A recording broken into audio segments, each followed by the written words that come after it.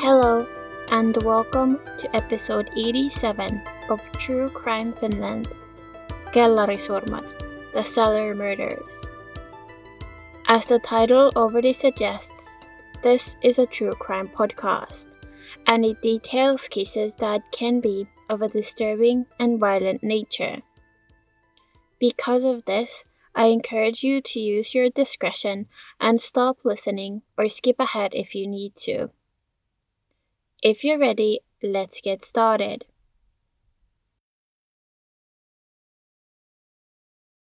On Saturday, the 7th of August in 1976, 25-year-old Susanne Lindholm was working a shift at the check-in counter for Finnair at the Helsinki-Vantaa airport. Lindholm was planning on going out after her shift. She tried to tempt some of her co-workers to come with her, but none of them were in the mood that day. Since they did not want to tag along, she called her sister Camilla, who agreed to go with her. They decided to meet up at Hotel Haga, located in western Helsinki. One of Susanne's male co-workers working the same shift offered to drive her, as he lived nearby. Susanne accepted the offer, and after 9 o'clock in the evening, they got into his yellow Wartburg and headed to Haga. Once they made it to their destination, the coworker dropped her off on the side of the road next to the hotel and then started driving back home.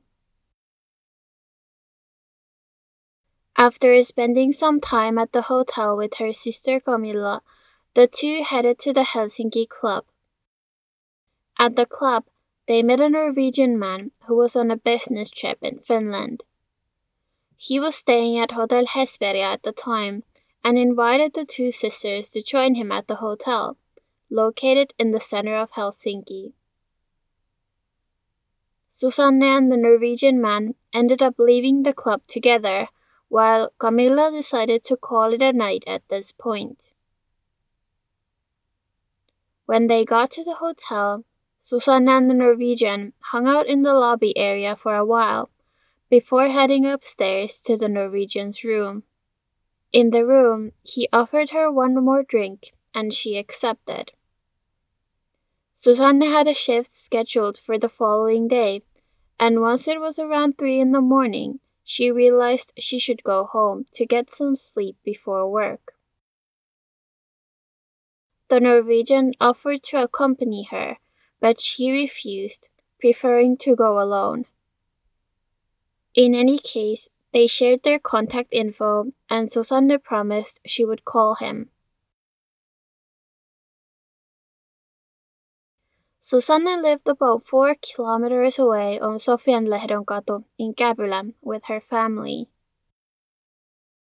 She was seen standing in front of the hotel ready to leave, and according to witness statements, was offered a ride by some of the drivers hanging out in front of the hotel.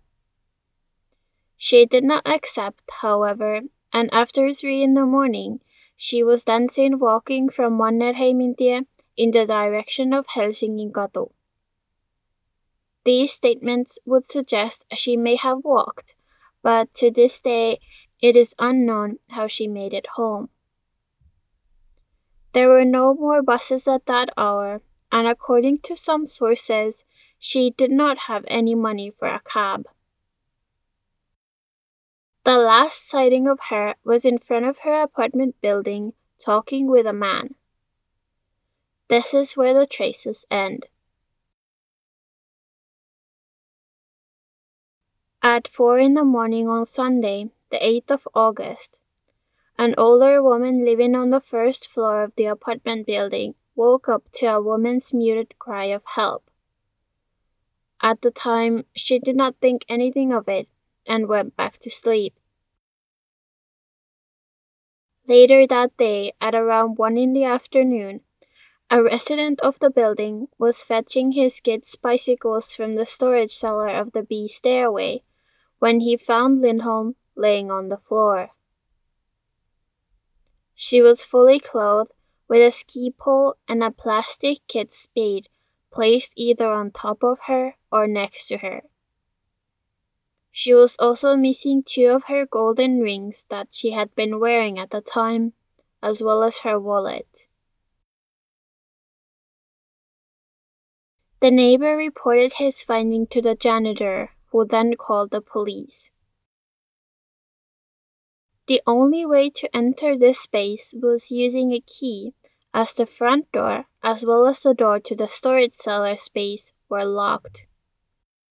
The janitor had confirmed this the previous evening, and the person who found Lindholm had also entered by using his key. There were no signs of break-in. Lindholm had suffered brutal sexual violence. She had been strangled with a thinner scarf and suffered blows to her head. It was not clear if the perpetrator had hit her in the head or if she suffered these injuries when falling down on the concrete floor. The cause of death has not been revealed to the public. In any case, it was clear that the perpetrator had not even attempted to cover their tracks or clean the scene afterwards. The police started investigating the case and interviewing everyone and anyone who could have possibly seen her on her way home or knew anything about what may have happened. They walked, drove, and cycled the route from Hotel Hesperia and timed it. The investigators theorized that Susanne had not walked home, and instead someone gave her a ride, either by car or by bicycle. At the time, though, the police were in a tight spot as they had limited resources to investigate the case. DNA technology was not yet available, and fiber technology, such as fiber tape, was only introduced in the 80s. The information and evidence gathered from the case was still saved in 3 different databases: a method database, a fingerprint database, and a photo database. The method database was utilized to try to find similar cases where the perpetrator might be the same. With the samples they got from the scene, the investigators were, however, able to find out the perpetrator's blood type. This served mostly to rule out suspects. The police interviewed about 1,000 people regarding the case. At first, they had a few suspects, but all their alibis held up, and the police were not able to make a breakthrough. As time passed, the case slowly started growing cold. The case of Susanne Lindholm was treated as a one-off case until a few years later. On the 5th of December in 1980, 41-year-old Seija Kekkonen was preparing to go to a Christmas party organized by a grocery store at restaurant Kaivohuone in the center of Helsinki. She mainly worked as a postwoman, but did a few hours a week at the grocery store to receive some extra income for her family of 4, that included her husband Otto and their son and daughter. The family lived together in Kontula, located in eastern Helsinki. That evening, her husband Otto drove her to the party. Their son rode with them as well to go to the center of Helsinki. The party was packed, with accounts stating there were over 600 people in restaurant Kaivohuone that night. This was a record amount for the restaurant at the time. Seija Kekkonen did not really stand out in the crowd. Instead, she was like any other partygoer, eating and drinking. She was last seen dancing with someone, and afterwards she exited the restaurant a bit before closing time. Once the party ended, her husband did not pick her up, but instead she came home by cab. The next day, which was Independence Day, the 6th of December, a neighbor was fetching a sledge for their child when she found Seiya laying in the cellar corridor. The two were actually co-workers, but the woman did not recognize Seiya immediately. Shocked, she ran outside and told another neighbor what had happened. Together, they returned to the cellar, but this neighbor did not recognize Seiya either. The man alarmed the third neighbor, who also arrived at the scene and finally identified the woman. At this point, he also reported seeing Seiya's husband Otto standing in the changing room of the sauna, located on the cellar floor. When asked, Otto told the neighbor he was waiting for the police to arrive. When she was found, Seiya had been clothed, wearing her dress and a jacket. However, her tights were half on and half off, and her dress was lifted. As in the case of Susanna Lindholm, the police have never confirmed the manner or cause of death, but there are several sources claiming Seiya had been sexually assaulted and strangled.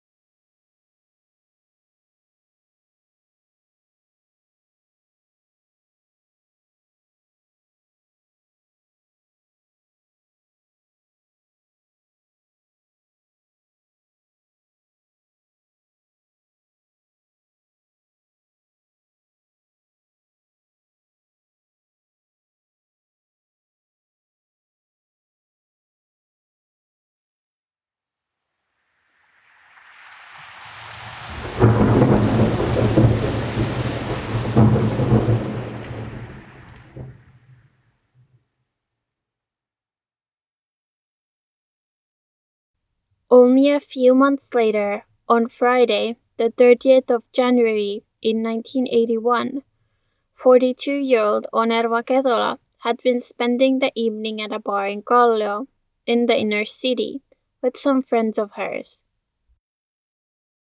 She was on disability pension and had some more time on her hands because of this. She frequented these bars and could be seen in the area often. At around 9 in the evening, she went to her friend's place on Storenkatu and stayed there for about 2 hours until 11. At this point, it was reported that she had told the friend she was tired and was going to go home.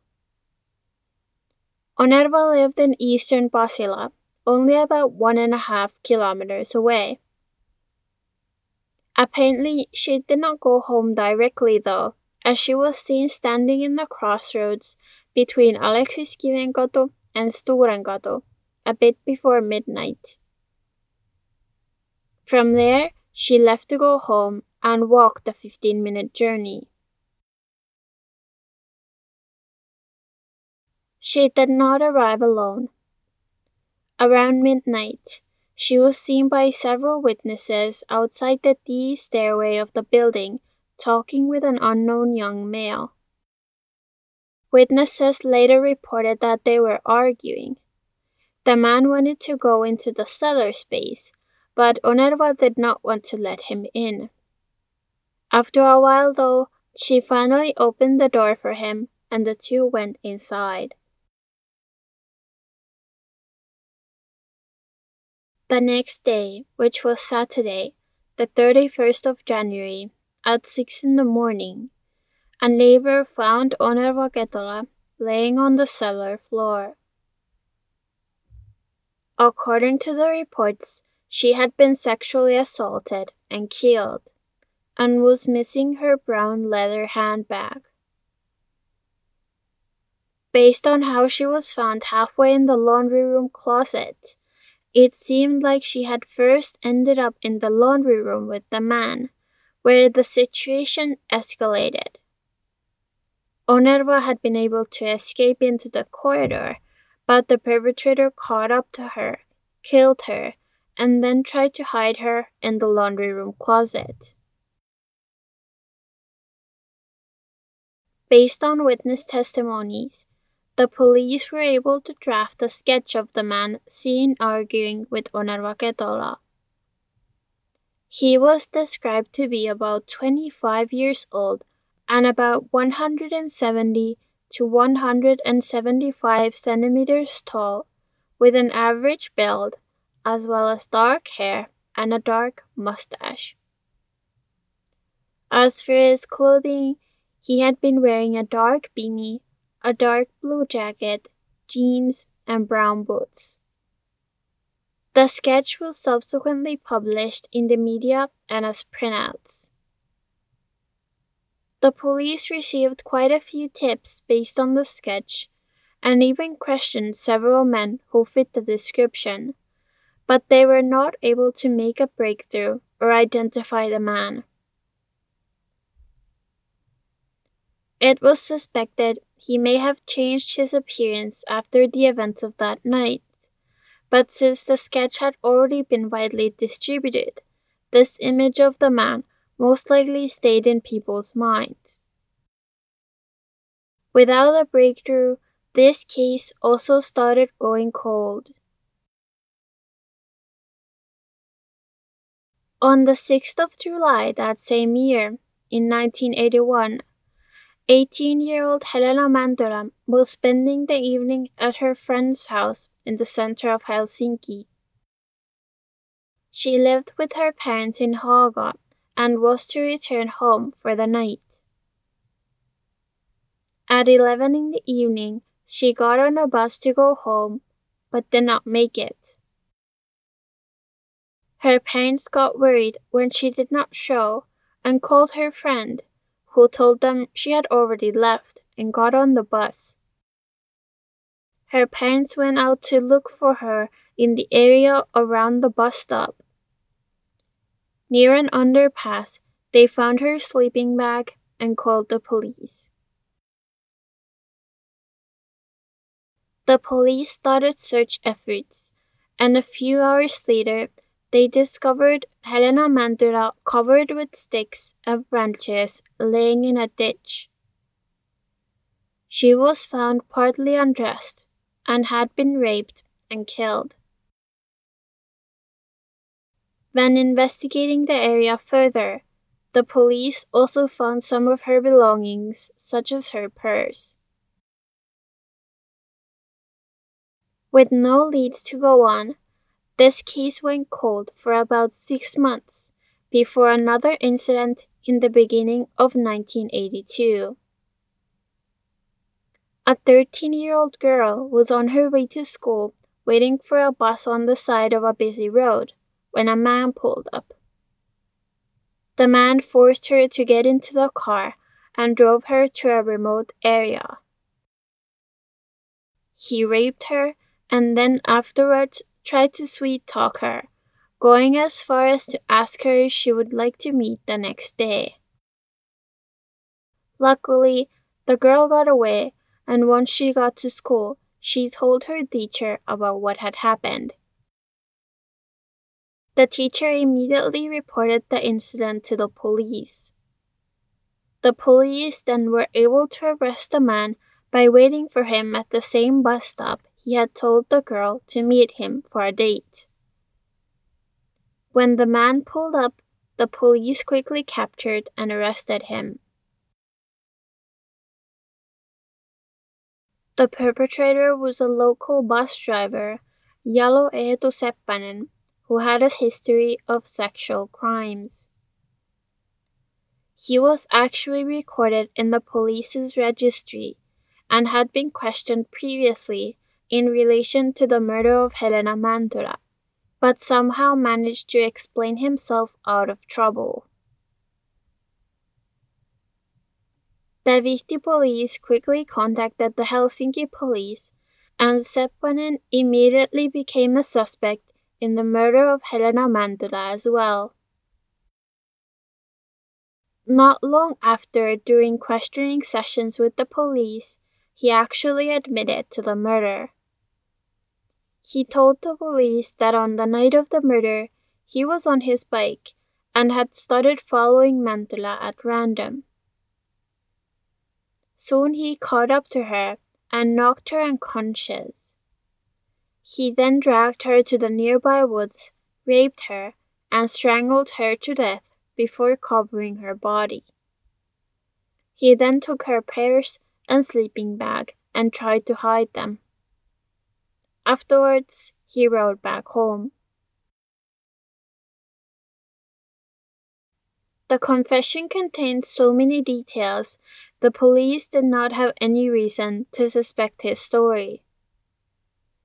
Through pioneering work with fibers, the police were also able to match the fibers of Seppänen's tracksuit to those found on Mantola's clothing. On the 29th of December in 1982, Seppänen was convicted to 13 years in prison for murder committed with diminished responsibility.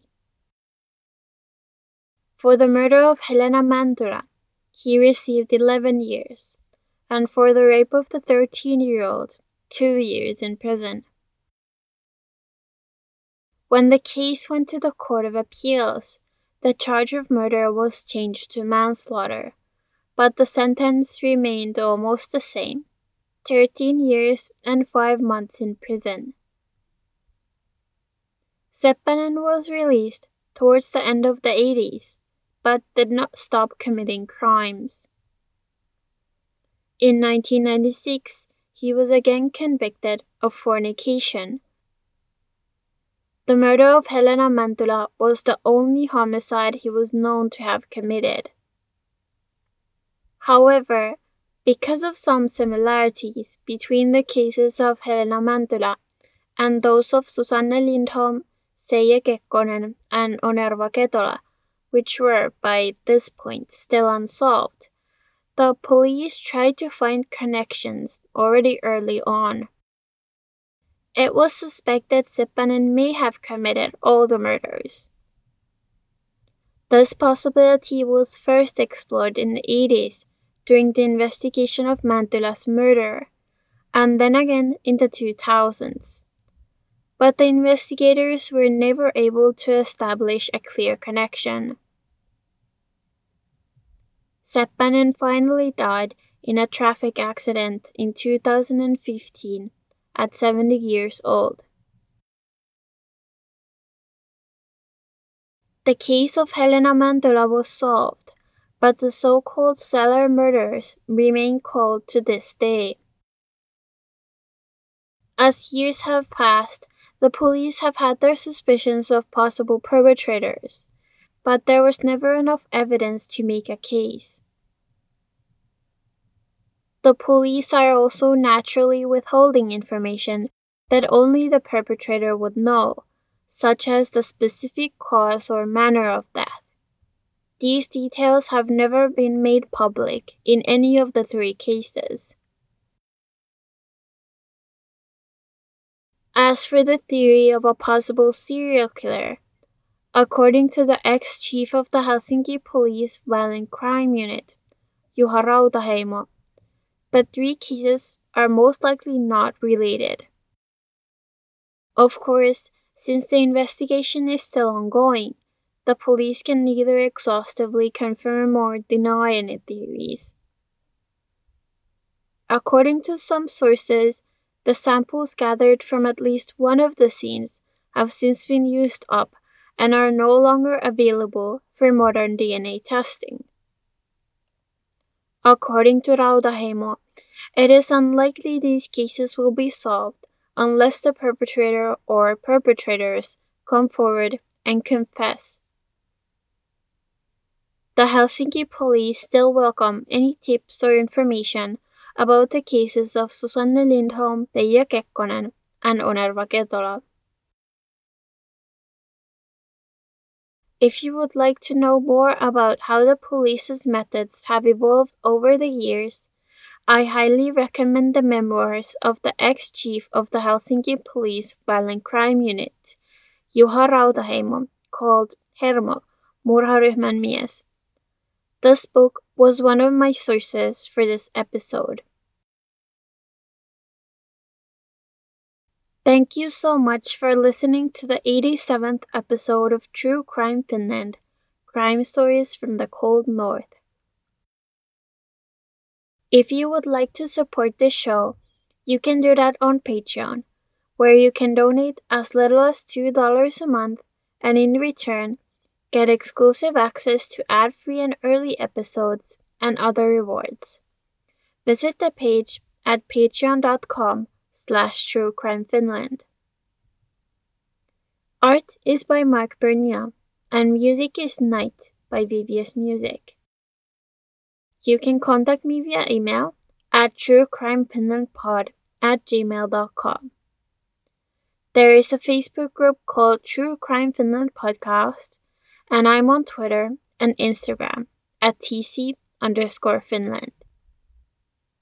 You can find all my episodes on my website at truecrimefinland.squarespace.com or wherever you get your podcasts.